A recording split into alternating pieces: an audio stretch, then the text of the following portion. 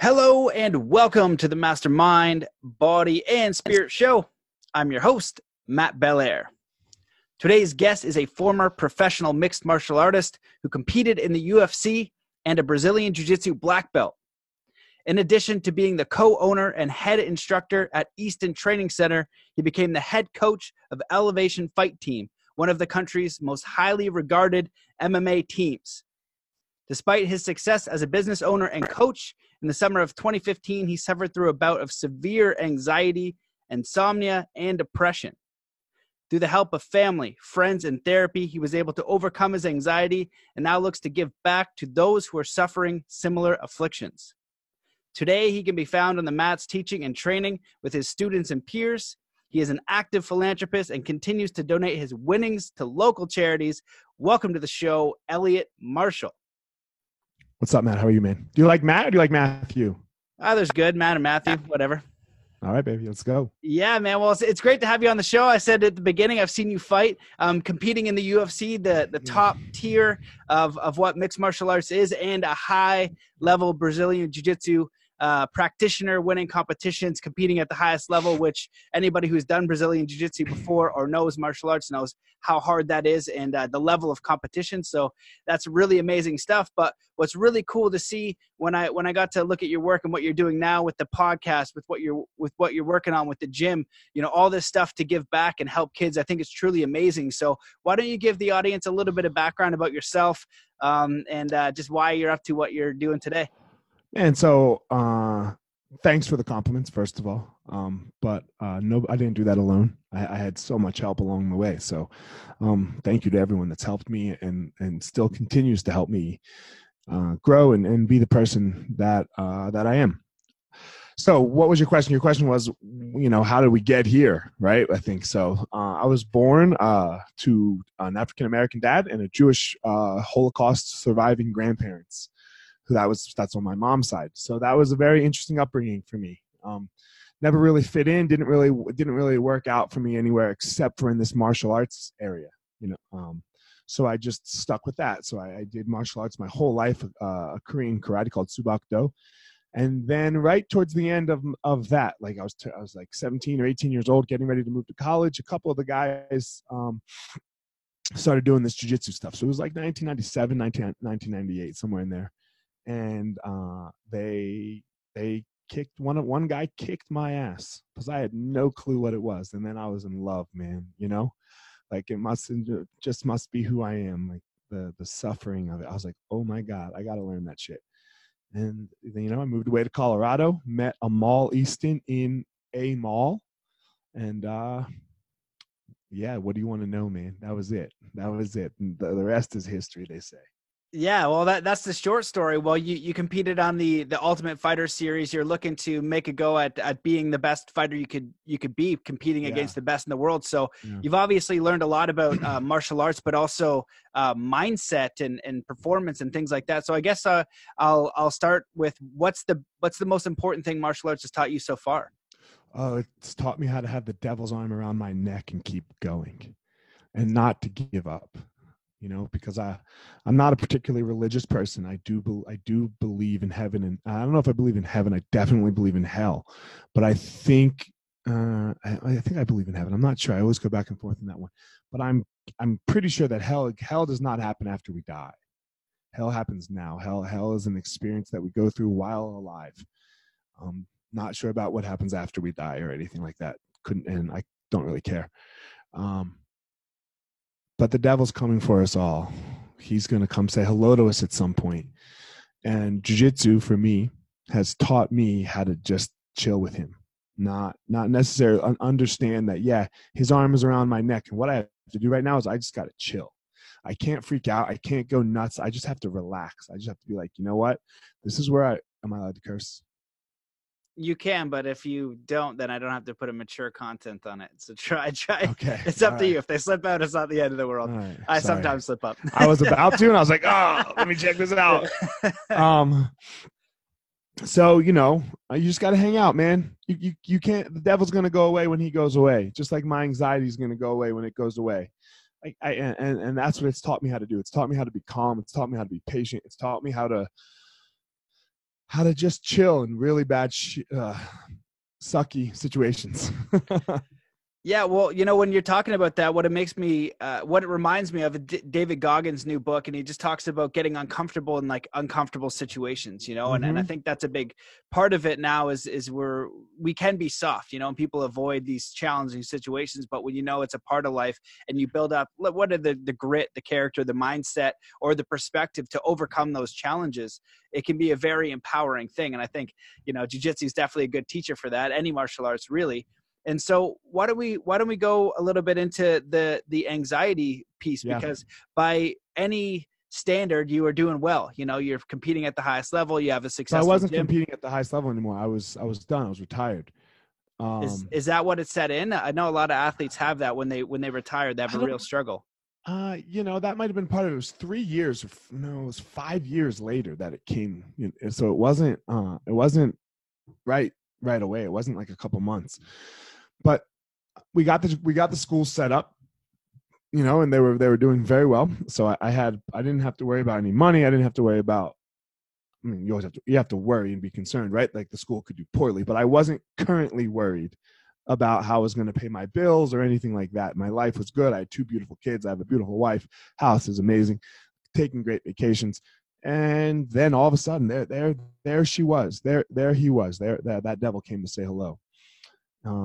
And I had no answers because this is the worst that it ever was. Like I'd had it previously and it was bad. It was bad the other times, but this was the worst because the other times I didn't have children. It was just me. So when you think about that checkout point, right? Like of you not being here anymore, your existence. Yeah, it's just you. Yeah, your mom, dad will be sad. But not how it's okay when you have kids, man. That changes that shit.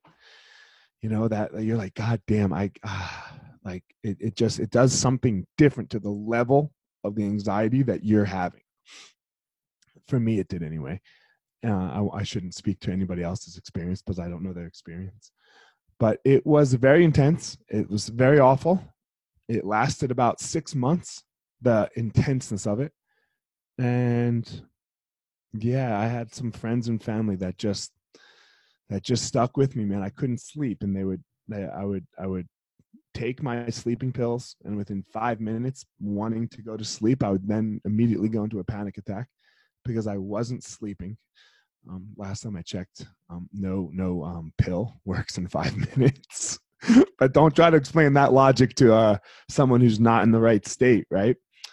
So yeah, I'd lose it, go downstairs, call my friends, have a couple panic attacks on the phone, and then they would just talk to me. They'd calm me down, and yeah, sometimes I'd fall asleep, and sometimes I wouldn't. And on the nights that I wouldn't, they were on the phone with me all night.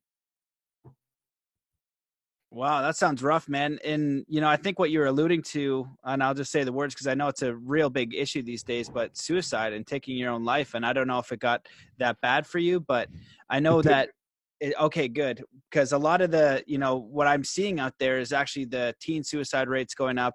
A lot of people are experiencing anxiety, depression, and they have no support system. So it's getting a lot worse. So for you, was there a turning point that helped you get out of this, or was it a slow process with the help of friends and family and things like that?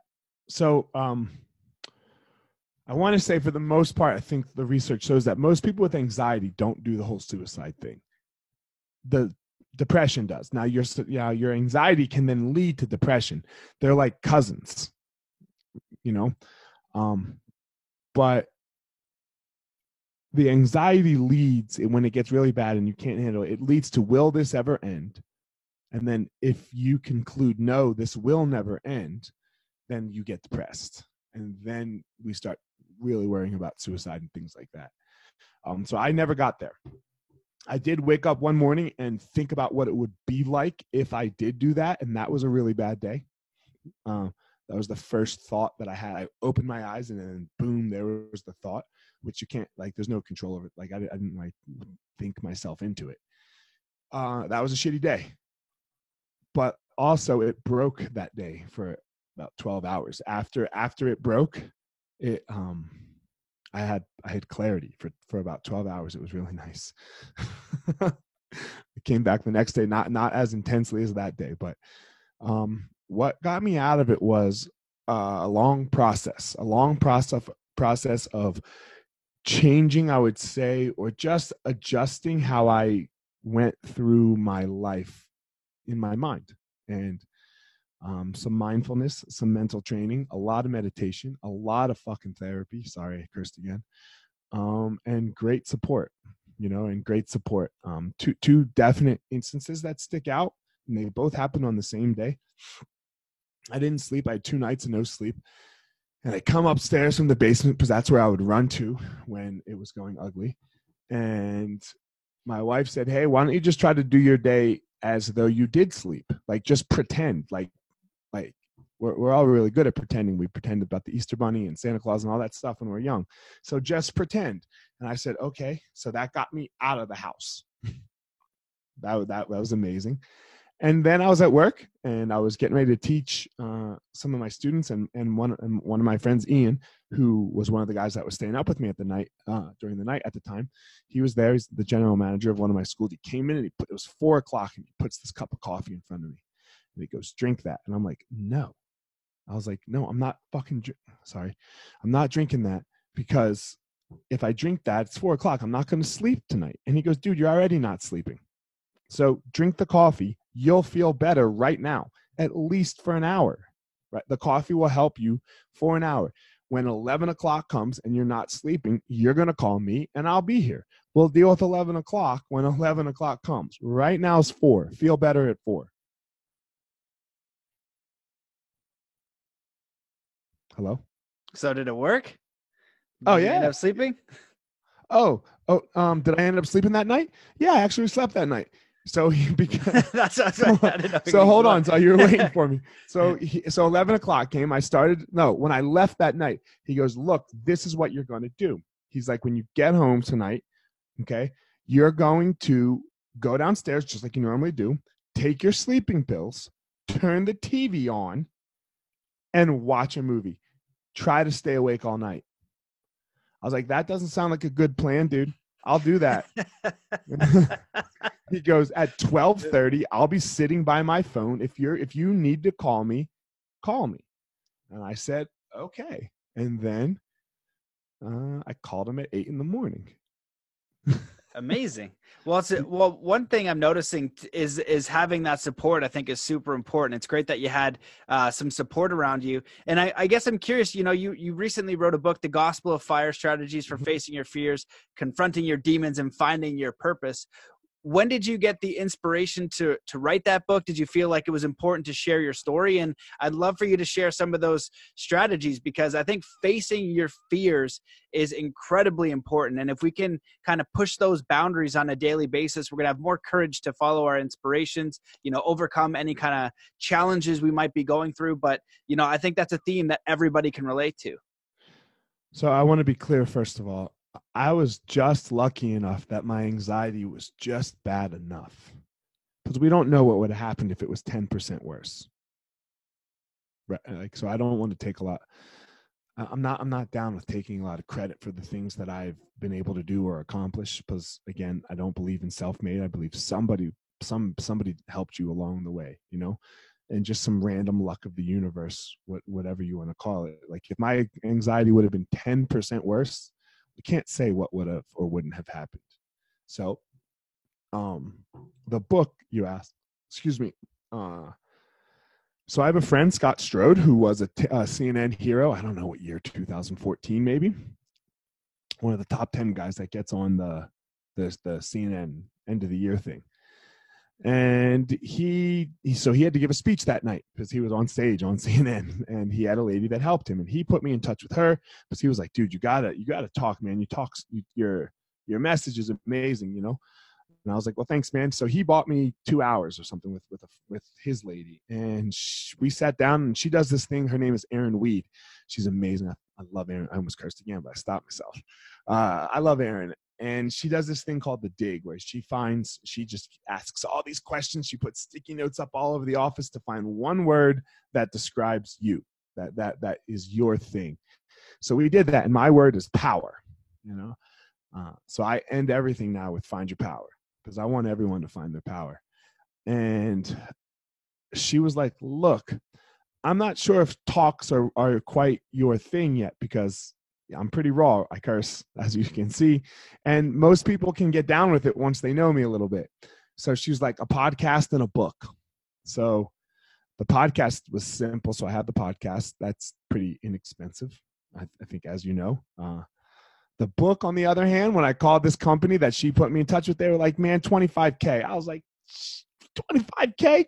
Damn. Right? Like, so, so I had to just change my mind around it. And the way I changed my mind around it was, I was like, man, imagine if I write this book. And imagine if one person hits me up and says, yo, man, your book changed my life. Would that be worth $25,000? If somebody, right, I'm going to ask you, if you had to take out a $25,000 loan, but there was somebody that you knew and that knows you right now, well, maybe doesn't, but they were sincere. They were like, yo, I was about to end it. I was about to check out. And that one thing changed and that's what you made me not do it, because of that $25,000 that you spent. Would that be worth a $25,000 loan? Yeah. Well, there it is. Oh man, that's kind of, it's heavy but important. You know, I think then I'm going to interrupt you for 1 sec. Sorry. Yeah, so then the goal didn't become about money. Mm. The goal didn't become about, am I going to get my $25,000 back? The goal became about write a book that someone's going to write you that email. Like, that's how open and honest and vulnerable and all of those words you have to be. You have to write that good of a book that someone's like, damn, bro. So there it was. Amazing. Well, it does take a ton of courage to share those things, especially, you know, you'd think a martial arts space and you're supposed to be, you know, quote unquote, gladiator, manly or whatever. So you can't be vulnerable or weak. It's kind of what our society is pushing these days anyway, for men. It's incorrect. Yeah. So 100%. So to write a book like that, I think is inspiring. So can you share, you know, some of your best strategies or something like, how would you speak to somebody who's suffering right now in anxiety or depression? Like, do you have anything, any stories or strategies that may help you or any message you want to give to them? So I want to be super clear. I don't have any answers other than what I did and how I do and how I go through my day. So this is like, I'm not an expert. So I want to be super clear on that. I don't want anybody to be like, damn, do this and it will be better. I have no want for it to be better because I can't control that. I just have to do today, this very, very moment, the best I can. And then I have steps that I know that help me do that. I wake up and I meditate immediately. And I go to the bathroom first. I wake up and I meditate. I missed today, actually, because I woke up late. And then after that, I do a little learning time. And then after that, I do a little exercise. And then after that, I go through my day. So the first thing is meditation, mindfulness meditation, focusing on the breath, really understanding that all I have is this moment. You know, I don't have any other moment. So some of the ways that I learned this process are, I tried to notice how many times I could catch the moment my butt left the seat, and not a second before and not a second after. Because the reason is we're always standing up to do something that's in the future, whether it be go to the bathroom or go open the refrigerator. It's not the moment you're in. That's the future. Can you notice one single moment of your butt getting up? So it's start to teach you the moment. And then, man, I read a lot of stoicism. You know, a lot of stoicism. I'm starting to get into some Buddhism right now. I really like, you know, my friend Alex Huddleston just sent me this book, Zen and the Samurai. And you mentioned like a second ago about it's not what we're telling men to do, you know, especially, I know you mentioned martial arts guys and gladiators. Look, what the gladiators did was they took their life and they put it down in front of somebody else. And they said, here's my life for the taking. They enter the arena over and over and over again. That's our job. Toughness is not about not entering the arena. Toughness is not about going in and doing something and trying not to lose. Toughness is about going and doing something and say, I'm going to kill or be killed. And that's the idea. One or the other. No protection. A lot of skills, right? A lot of skills so that you don't be killed. Right? I'm not saying go fight a bull if you don't know how to fight a bull. Okay. But gain the skills and then just keep anteing up. That's what a warrior does. You just keep stepping up just keep stepping in the fight. Whatever your fight is, show up to it every day. Don't worry about yesterday and don't worry about tomorrow. Just today. Step up to the hard things in your life right now. Yeah, man, when you're saying that, it reminds me a lot of what I hear about fear anyway. And I've actually been researching fear quite a bit recently and doing some training myself to overcome things that I'm afraid of. So, I'm afraid of really dark, like going into the dark forest and being nowhere and having no light and hearing the sounds. I'm okay sometimes, but it freaks me out sometimes. So I've been purposefully going into the darkest nights I can find and going trail running. And I did it all last year in Nelson, British Columbia, where there's bears and there's cougars. It might not be the smartest thing, but I had asked people around town. They're like, no one's been attacked in years. So I was like, okay. So as I would show up and kind of put myself in that situation over time, the feeling of fear was less. But the big thing that I've been learning and then I realize is that the fear doesn't always. Hold on. Do you think the feeling of fear was less or you just got good with it? I don't know. The feelings started to leave my body either way. I didn't have that same kind of anxiety. Also, just from being exposed to it, you start to get used to it. And so I think the big thing that I learned is that, courage or fear or anything like that, it might not go away, but you show up anyway. And I've heard this, maybe you can speak on this, but I've heard that there's many UFC fighters that would say, I go into the ring and I'm afraid. These guys are going to compete and they're going to get punched right in the face, and they're afraid going in. It's like, oh crap, you want to be confident going in, but that'd be you showing up to test, Look, we all wish the building would fall down. I think, nobody die. Maybe there could just be a power outage so that they can't air. So many guys are like this, but that's courage. Walk. Courage isn't the absence of fear. Courage is fear. Go. Rule number 4 for my kids, I have 6 rules. And rule number 4 is if we're afraid, we have to do it. Don't get stupid. Don't go jump off a building. So please don't make that analogy because no one's saying to do that without a parachute, right? Yeah. But if you're afraid, it's got to be your trigger point. Like, hey, you hear that knock? That's fear. Open the door. Yeah, I 100% agree. And I think that, with what's going on again, culturally is we're, as a society, seems very soft and very comfortable, and we're kind of steering away from those things that are challenging. But I love that rule. I'm curious, what are the other 6 rules you have for your kids? I want to come back to that society thing for a second because I think we go too harsh on that sometimes. Rule number 1 is you have to do jujitsu. Rule number 2 is you have to learn how to swim. This is my second book, by the way, that I'm writing. 6 Rules of Life for You and Your Kids. I love it. So rule number 3 is look people in the eye, demand respect and respect them back. Rule number 4 is if you're scared, you have to do it. Rule number 5 is you make your money work for you and you don't work for your money. And then rule number 6 is you ride or die. If my brother goes down, I go down. Wow, that's going to be an interesting one. I'm looking forward to checking that out. Yeah. Okay, so what do you want to say on the society part? The society thing, man, look, it's all with good intention. It's not with poor intentions. We're trying to do the best, what we thought was the best we could as a society. It was just a mistake, right? It's just a mistake. Things like not having a scoreboard for our kids, not having grades in school, thinking, I'll get a little political. There's 2 fucking genders, guys. There's male and female. That's it. There's no more. It's been that way. That's just what it is. If you would like to change yours, I am all for it. Go the fuck ahead. Have at it. God, you're gonna have to put the maturity thing. Sorry, man. That's all right. It happened a long time ago, man. This isn't for kids. Yeah, go ahead. I'm all for it. But there's 2. There's not. You can't wake up one day and be a flower. You're a human being, and that's what you are. So, and you're male or female, and so these, what are you gonna? You have to accept these things. Like there are some certain things that the way that's how the world works, and we have to just stick in them. It gets tricky. It's hard, right? For example, it's hard to watch your kid cry when they lose.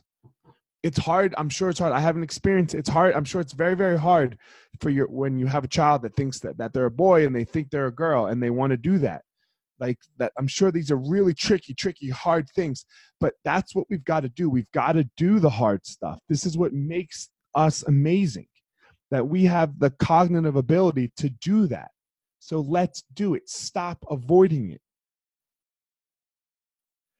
Yeah, I agree. We need to do a lot more of the hard things. So when you look at society as a whole, what thing would you like to shift culturally? You know, if there's like an idea or belief or something that you see that's maybe a little bit rampant, you know, how would you influence that and why? So I'm stealing this from The Coddling of the American Mind, a book by Jonathan Haidt, and it was really good. Are we preparing our kids for the road, or are we preparing the road for our children? Which one? Just that idea. You have to prepare your child for the road. Right? You have to prepare your child for the road because you don't know the road. You don't know what the road's going to be. You can't prepare the road. Who knows what it's going to look like? Who would ever think that, like, let's stay on the sex change thing for a second. Who would ever think that their child would want a sex change? Like that's almost, or that their child would be so uncomfortable, right? That was the option for them. Man, could you? I can't imagine what that must be like. You can't prepare for that, but you got to prepare the child. You got to prepare the soul, the person, to now be able to go through that experience. It's gonna be really, really hard, right? That's going to be so hard. That their life is going to be super difficult for years. And if all you've done is prepare the road for the child leading up to that, the sex change ain't going to help. Well, what you're speaking on, what it reminds me of is that old saying of, give a man a fish and he'll eat for a day, teach him to fish, he'll have, be able to eat for a lifetime. And also just character development and understanding adversity. One of the things that when I'm coaching or training, and especially around athletes, is the understanding that failure is a part of it. That when you understand that failure is going to be a part of whatever you do, then you can have a more empowering perspective around that, because people sometimes won't even try because they're afraid of the failure. And that's the same thing to go with adversity or challenges or what you're afraid of. If you can create at least an empowering perspective enough to show up, enough to try, enough to give it an attempt, then you're going to be moving forward and you're going to be growing. But if all those fears and all those challenges are going to keep you from not attempting anything, it's going to be a lot harder to do the things that you're inspired to do, whether it's following your dreams or, creating the relationships you want, or, learning anything, because you're going to be too afraid to do anything. You're going to be stuck in this, mental prison, so to speak. Yeah, you have to. Yes. Yeah. Yes. On all of that. Like that's exactly what it is. But, it's not done I don't believe it's done out of malice. It's not, it's done out of ignorance. So therefore, like sometimes we can just be a little too harsh on the people that are doing it. And I find myself doing this too, right? You're like, God, fuck, like you get so mad at them for running it, how they're running it.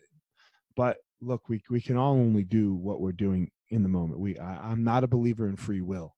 So, that we're two things. We are our chemical makeup and our past experience. So we have in the moment, in each and every moment, we have no choice but to make the one we make. So you don't think we have free will? I don't think we have free will, no. Could you go on that? That's very interesting. I'd love to hear your perspective why you don't think we have free will. Can you summarize, or you can pass if you wish? Think of a movie. Okay. You got it? Yeah. Think of another movie. You got it? Yeah. What's your first movie? The Matrix. Why? It's the first one popped into my mind. Why? I don't know. I asked you to make a choice and you have no fucking clue, huh?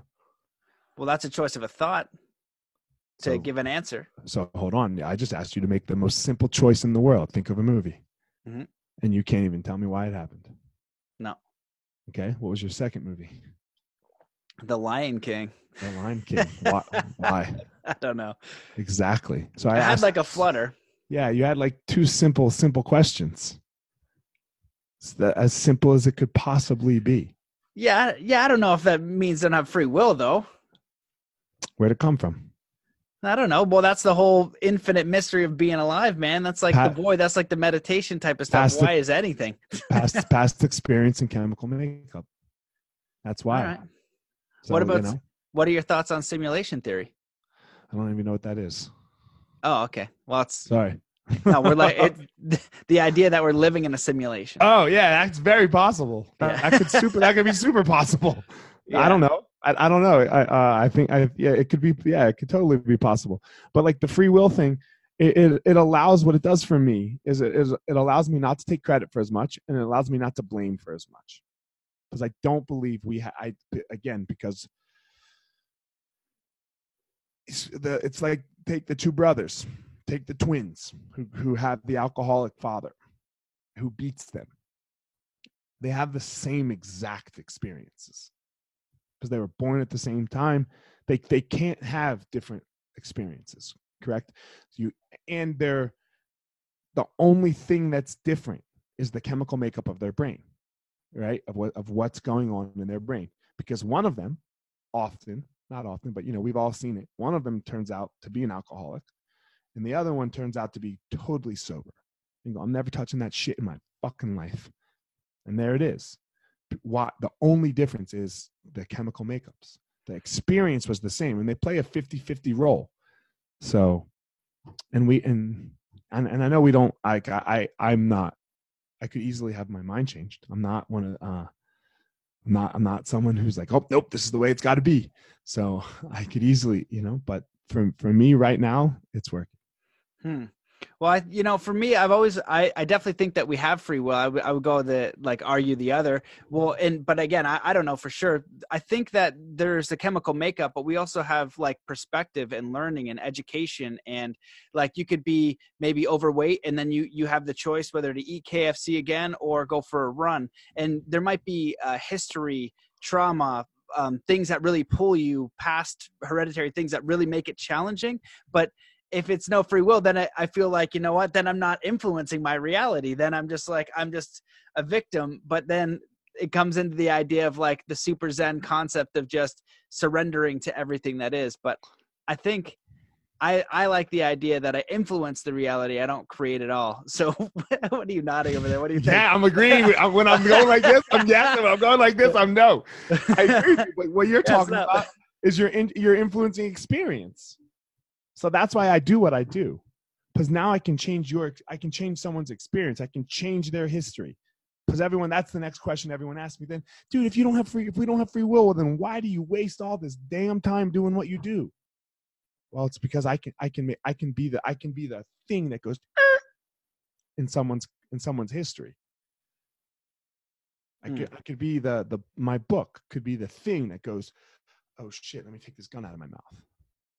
Well, yeah, that's the ultimate free will thing.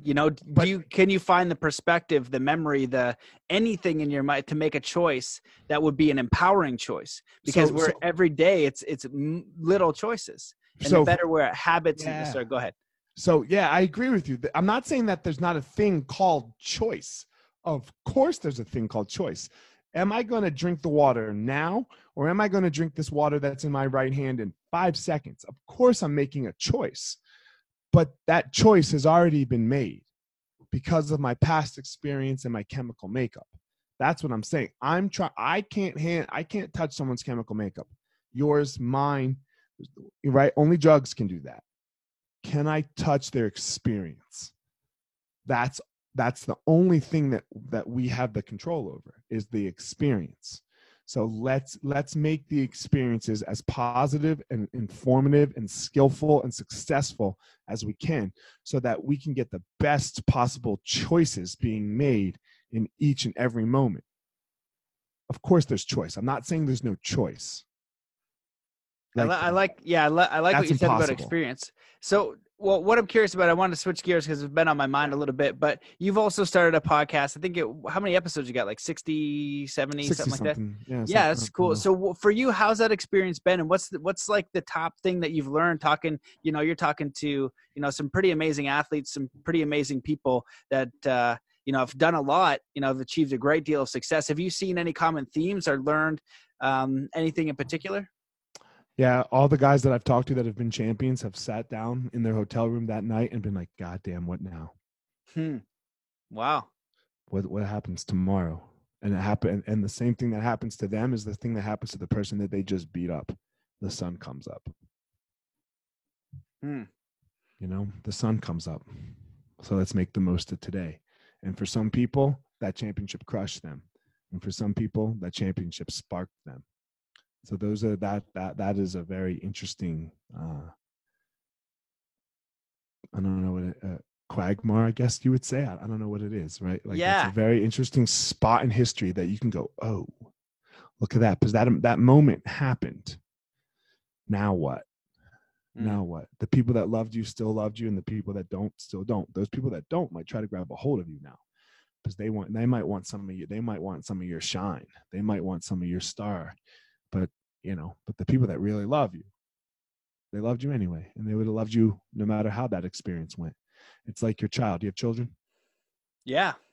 If your child killed somebody, would you stop loving them? No. You would not like them. True? I'd be pretty pissed. You'd be pretty pissed. She's only 6 weeks, little girl. Yeah, I can't even. Congratulations. All right, yeah. I'm just saying, when she gets older, right? When she gets older, my crap. kids aren't. When she gets older, if she, the worst people, like, the worst thing in the world, like the kid who in Sandy Hook, right? Like the kid who did that, his mom and dad still love him, right? Is he dead? He killed himself, right? Yeah, he's dead, but they still love him. They love him. You can't not. Well, that's always true. So that's been the most interesting thing, is talking to people that have been super successful, is that when their success ended, it was only the people that loved them. It wasn't any of the shit that came before. Yeah, it's interesting you say that. The book that I wrote, Zen Athlete, is about mindset for sports, and my hope is to bring it to kids. And when I distill, are you a Buddhist? I study Buddhism. I went to Nepal, meditated with monks, but I don't say I've read books. That doesn't make me a Buddhist. Because there's no Buddhist that believes in free will, man. I love the Buddhist philosophy. I specifically like the Four Noble Truths and the Eightfold Path. I think is all super fantastic. And when I was in Nepal meditating with the Buddhist monks, they were such a grounded, wise, just a beautiful mindsets. They're really empowering. But when I'm teaching people, and especially kids, is like, how do I break this down to the most simple idea? Because I've heard this before time and time again, but if you're teaching a kid to throw a basketball shot, first thing is to clear their mind. A kid that's able to clear their mind just for a second, and somebody who cannot, is more empowerment for the choice that's coming. The second thing is visualize the shot going in, teaches them that they influence the reality. Third is they might miss the shot. What's the most powerful and positive perspective in that situation? But fourth, the overall encompassing idea, the final chapter, is about Zen. And, it doesn't encompass Zen for what Zen philosophy is exactly per se, but it is more the idea that, can you be whole, complete, full of self-love and worth now as you go through the journey? Because if you want to be a world champion, that's going to be a whole lifetime. If you want to be a champion athlete, that's going to be a whole lifetime. Like, I'm Canadian, so I follow more hockey. And there's a guy, Alexander Ovechkin, one of the best players in the world, finally won a cup. And I was so stoked for him a couple years ago. But that high of winning the Stanley Cup lasts like that moment of carrying the cup around. And then there's that day. And then maybe a week you get your city. And then it's over it. They're like, on to the next, on to the next. So how do you process that? Because it's almost that carrot, the golden thing that they're handing the next day, whether it's an education or a job or more money or whatever. We're always looking to that next thing rather than having everything that we need here right now in this experience as we move through it, champion or no champion. I think I agree with everything you said, except for the first thing that you needed to be able to do to teach a kid. You don't think you should clear their mind? No, you got to love them. Oh yeah, got to love them. I don't know how the kids don't learn unless they feel safe with you. So then after they feel safe with you, then all of those things. But they shut down. We shut down as children, because that's the first thing that all of us need is safety. We need to know that in this particular situation that I'm going to be okay. and that regardless of anything, I'm going to be okay because they can't protect themselves. Right. So that's been their whole experience ever since birth, is somebody making sure that they're okay, which we have to. That's the animal in us. Yeah, the teacher to actually care. And I imagine with you being a coach that you're teaching young kids as well. I teach everyone. Yeah. Then even my own kids, like they can't, there's no learning if they think that the love is on the line. Yeah. Yeah. I agree. Right. If they think dad's going to like abandon them because of the A, B, or C, there's no learning. It's not possible. It can't be done. Even the greats that say my dad motivated me because he beat the shit out of me, at some point that comes back to haunt that person. So it ends and it ends terribly. The love can never be on the line, and they have to know that they're okay. And then you can be as hard as you want on them, right? You can say no, you can use disappointment, you can use all of these things, but they have to know, they really, really have to know that once you love them, the love is never on the line again. Yeah, I 100% agree. And I think that's a great caveat that I never even considered before. What about, ideally in the school system and those spaces that the teachers still care, I think the kids, like, as long as they're cared about when they're going to school and we're going to these places, because if the kids feel cared about and they feel loved and they feel important, then they're going to try. And even when they're rebellious, when they're kids, they still want that. It's just they don't know how to communicate. And that's why martial arts and coaches in general are so important, because a lot of the time they don't have that at the home structure. They're learning all these different skills outside the family structure, where they're supposed to be navigating like what life is, what's important, what are my values, what are the beliefs from the family home. So being able to go to a space, and do you notice this? Like, I know that you started competing again in jiu-jitsu, and then you're giving the money back to the community. So maybe you can speak about that, because I think that's amazing. So I've been super blessed in my life. Again, I said I'm not religious. I don't know by what, and I don't really care, that I don't have to worry financially, and my schools are good. When therapy came, when my breakdown came, I have a friend who's a doctor. He takes care of me for free, man. I don't pay him, and normally that's crazy expensive, right? Like going to see a doctor. And then I go to therapy every week, and if I needed to go twice a week, I went twice a week. Didn't even think about the cost of it. So I got to be able to give that back to people who aren't so fortunate as me, because that was luck. Like, sure, I worked really hard and all that stuff, but a lot of why I am where I am today, I didn't have anything to do with. So let's try to change that for somebody else. Let's try to get some dust, that luck dust, and try to sprinkle it on as many people as possible, and then maybe they can go be amazing.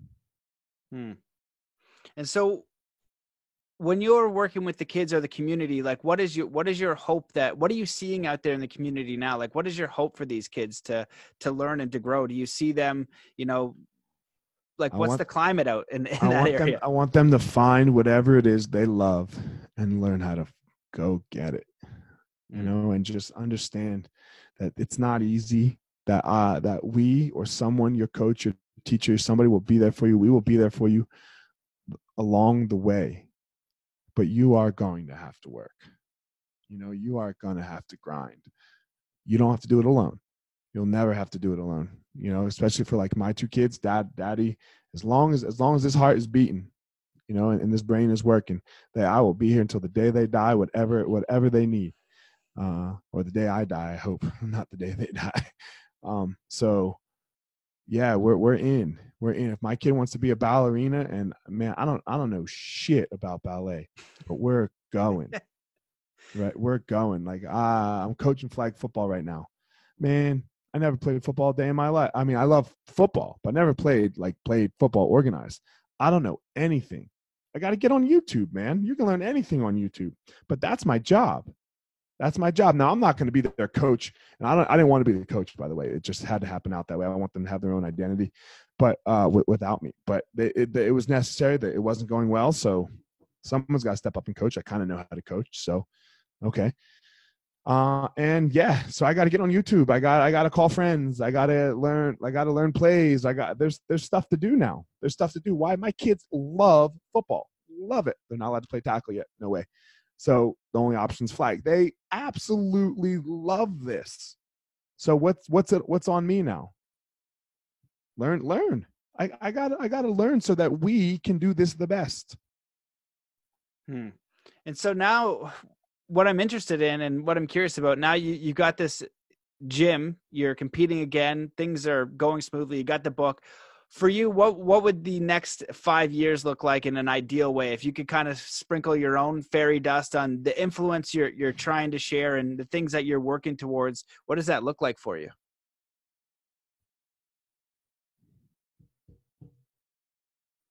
What do I want, you're saying? I want as many people standing 1 inch behind me as possible. You know, so that we're walking into the fire. We're walking into the darkness, and we're going to shine light on the darkness.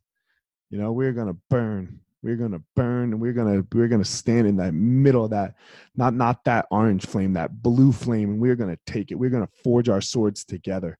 I just want as many people to come on the ride with me. That, like, there's nothing else that I really want. You know, I do want a private jet at some point because I hate waiting in lines, man. I hate waiting in lines. It kills me. You know, it kills me. If you get one, pick me up. No. Pick me up, show me some jiu-jitsu, man. You know, because from what I understand, the way the private jets work is you roll up, right? You leave your keys in the car and you walk on the damn plane. And there's an airport 10 minutes from my house. So I'd have to leave. You know, if the plane was leaving at 3, I'd have to leave at 2:40. That'd be amazing. From my house, that'd be amazing, bro.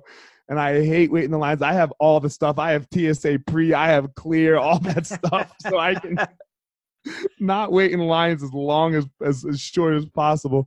So, I mean, yeah, I want to, you know, but that's a joke. I hope everyone understands. Well, man, if you help, you know, millions of kids, you know, and people, just the topic around anxiety and facing your fears is huge, because I see a lot of the conversation go in a different way, like facing the darkness. Some people, you know, call it shadow work, but I think a lot of time when I'm looking into things like that, they don't have it's not as well-rounded a perspective of somebody who's gone through it and said, hey, like, you know, you can get past this, and even just opening up the discussion, because what I've learned through the podcast and coaching and speaking to a lot of different people is so many people suffer in silence and they don't want to share anything. And they feel like there's no hope. And with social media now, it's everybody's highlight reel. So everybody thinks it's, you know, that championship belt, but to hear, you know, people who have gone through it, have gone, you know, through success, quote unquote, but have still felt this way, it, you know, brings it back to that human experience and what's most important, who's in your corner before you're the champion, you know, what are the things that are meaningful to you and how are you focusing on them? I don't know what success even really looks like, man, because I've failed at everything I've tried. You know, every single thing I've tried, I've failed at. So I don't know what it looks like. I wasn't a world champion in jiu-jitsu. I wasn't a world champion in MMA. I wasn't a world champion now again in jiu-jitsu. I've won. I've done well. My schools are successful, but I'm not a billionaire. So all I've done is fail. That's why I succeed. Michael Jordan said it best.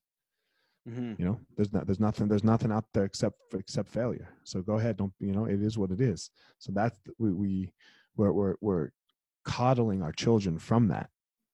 Right. We're not letting them experience that. That's the only way we learn. You have how old's your baby? 7 weeks. 7 weeks. So pretty soon, a couple months. I know. That seems like an eternity to you. Your baby's going to start rolling over to its belly, right, and rolling over to its back, and it's going to do this thing where it's going to try, and then it's going to be successful, and then that baby's boy or girl, and then she's going to get up on her knees, but she's going to, in this process, she's going to just fall flat on her face a bunch. But then she's going to get up and she's going to be on all fours and she's going to rock.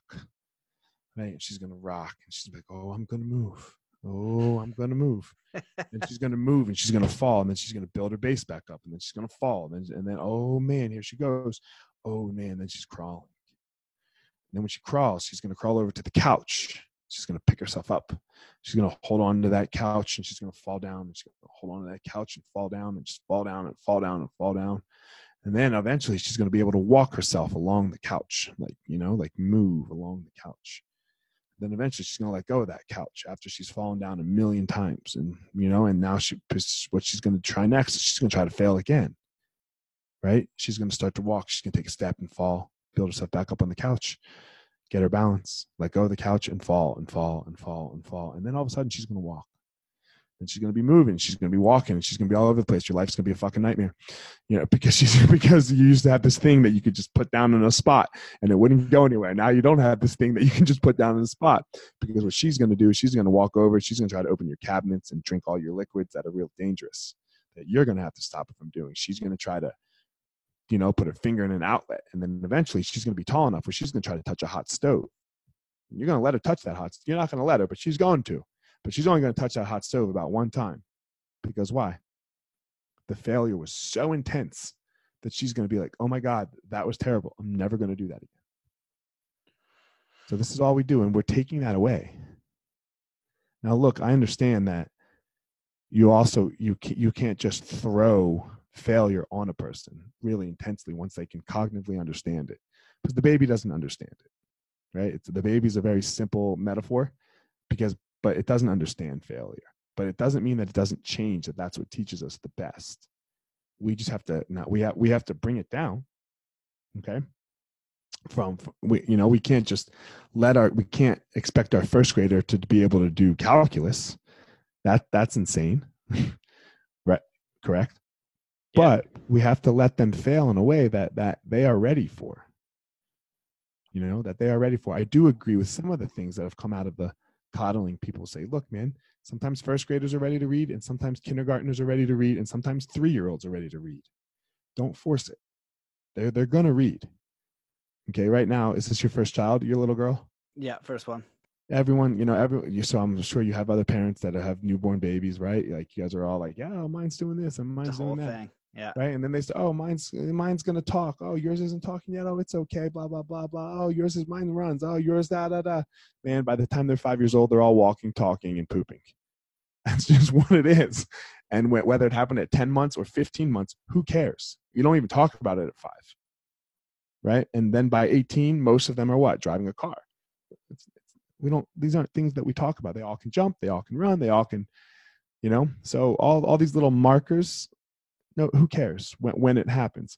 Let the child progress as the child is ready. Put some pressure on it, right? Because that's what you're going to do. You're going to start picking your baby up, right? Holding it up and all those things. Not yet. She's only 6 weeks. You're not trying now. We're doing squats. We're doing squats. Yeah. I'm getting the leg motion for the squats. Yeah. I was doing squats, man. I was doing triangle chokes with my kids. Yeah, exactly. Putting their legs in triangles, Totally. So, So you have to add pressure, and that's what we do. We add pressure, but it's got to be the right amount of pressure so that they can fail appropriately your whole life. That's why we succeed. It's the only reason why we succeed.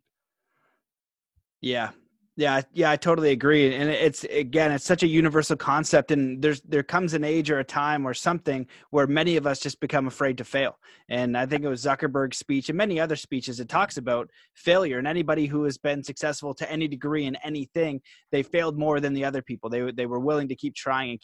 So those concepts are incredibly important, and we need to have the courage to get up.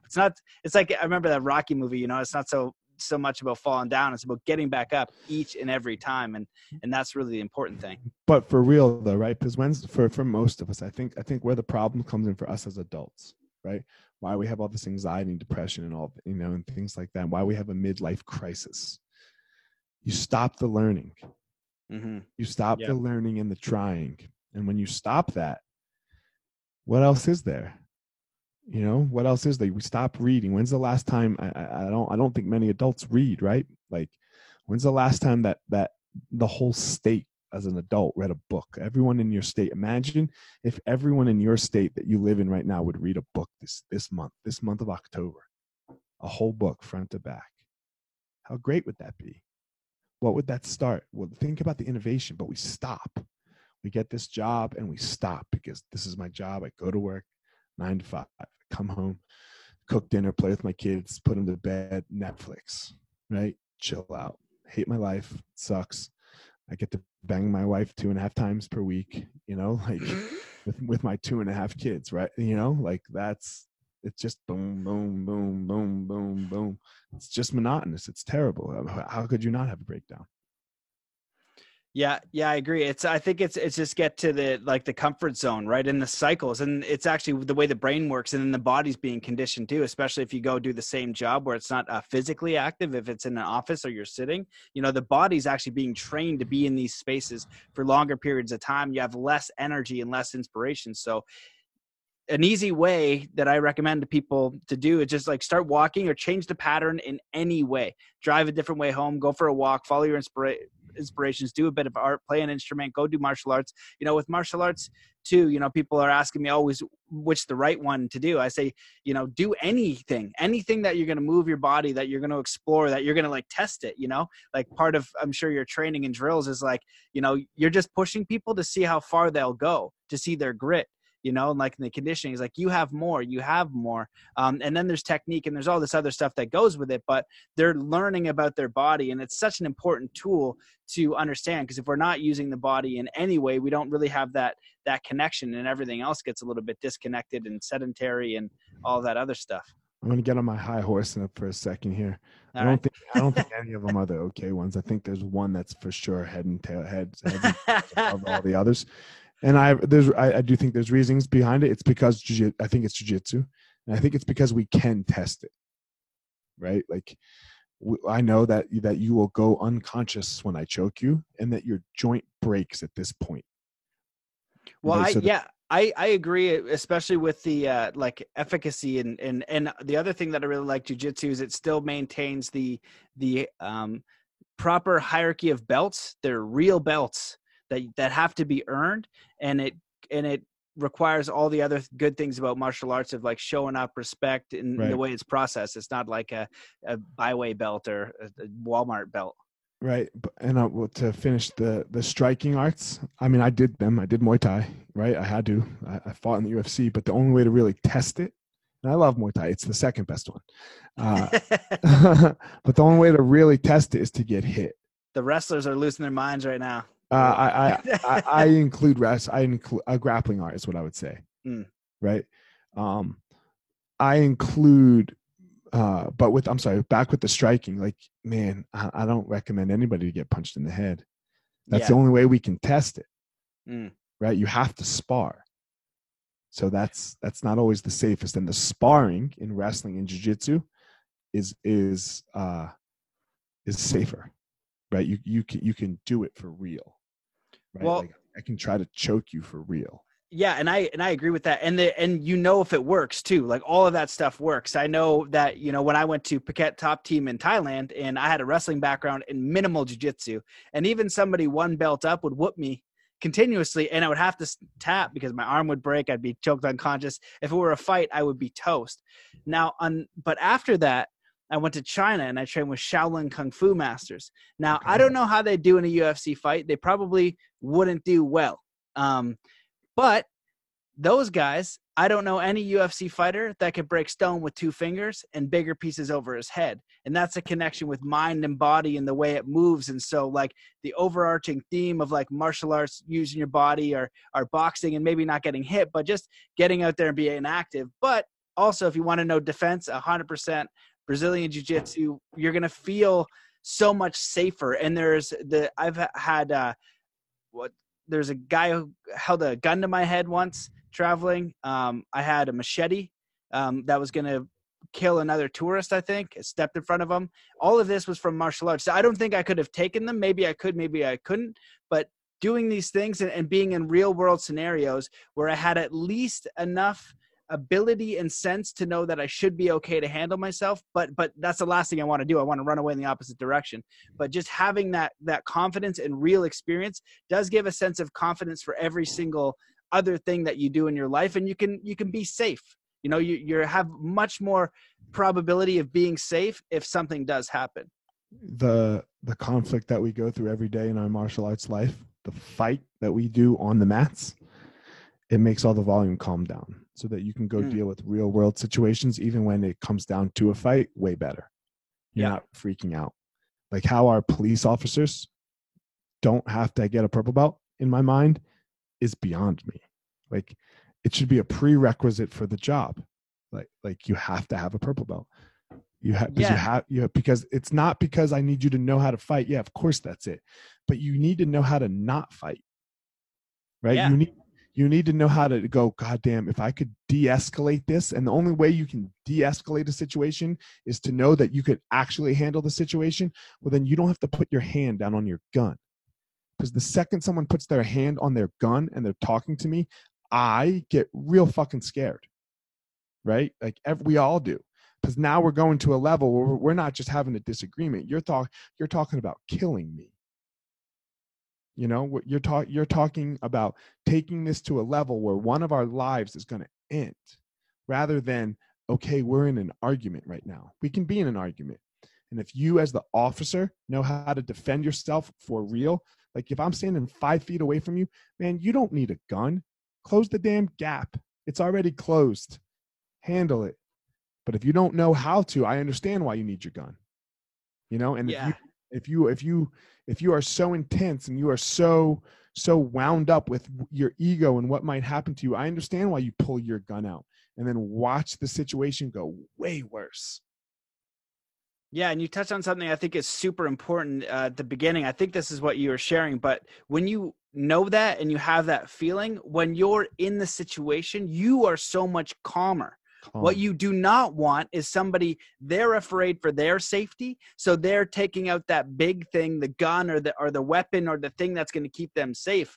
And that's why it's a very dangerous situation. And that's why, you know, if you, like as a young man growing up 18, 20, going in and you see all these bar fights, it's only people that have like, you know, there's something that they're trying to prove. There's something going on in their life that they have to go through this thing. But when you're kind of whole and complete, you can run away. And the other, my buddy gave me I was doing martial arts and I was messing with him, right? And we're just fooling around. He goes, I can run faster scared than you can mad. And I just laughed, and I love that. And when you learn that, you can run away. It's okay. You don't lose your manhood. It's like, I'd rather do that than for you. It would be like, go into it and then have to break this guy's arm, because that's going to feel awful. Man, I might get my arm broken. Who knows? I don't want that. What if I'm dealing with some killer? You know, that's better than me. Like, I don't want that. What would it take for me to get into a fight right now? Dude, are you kidding me? Like, my life would have to be on the line, or my children, or my wife's. Like that. Like, that's it. What, you're gonna you called my wife a bitch? Man, are you crazy? I'm black. You know, you call me the race. I'm black Jew. So if you just you drop those two, I won't do it. If you just drop those two racial slurs right there, you're like, oh God, no, Elliot, please don't do that. They'll make me take this down. Right? If you just go, you blank, right? Yeah. Like that. You think that's gonna make me fight? No, man. That's my ego that's gonna make me fight. Yep. So yeah, and especially in a position of power, man. I know you got to run. You got to pick up. I got to get my kids. You got to pick up your kids. Rule number one. But I just want to, thank you for coming on the show. Thank you for the philanthropic work you're doing. Thanks for writing the book, for just trying to share your experiences and getting the word out there for people who might be doing similar things. All the best for your schools and your academy and family. Is there anything that you want to leave the listeners with, and where can they get and learn more about you? Yeah, hit me up on Instagram, guys. Fire Marshal 205. That's where you can, anything, hit me up. And then, what did I just do? Sorry. And then, man, find your power, guys. You all, every single one of you has it. Everybody, nobody's special. I know your mommy's told you that you were, my mom did too, but none of us are special. We're all unique, man. We're all unique, but we're not special. So lose that idea that you are, for the good or the bad, for the good or the bad. Lose that idea, and then just find what you love so that you can find your power, and then you can grind. You're going to have to grind your ass off, but you can do it. Nothing's holding you back. Awesome, man. Well, thanks for coming on the show. Thanks, guys, for listening. Have an amazing day. Catch you in the next one. All right, guys. Thanks a lot. See you, brother. Peace. Matt.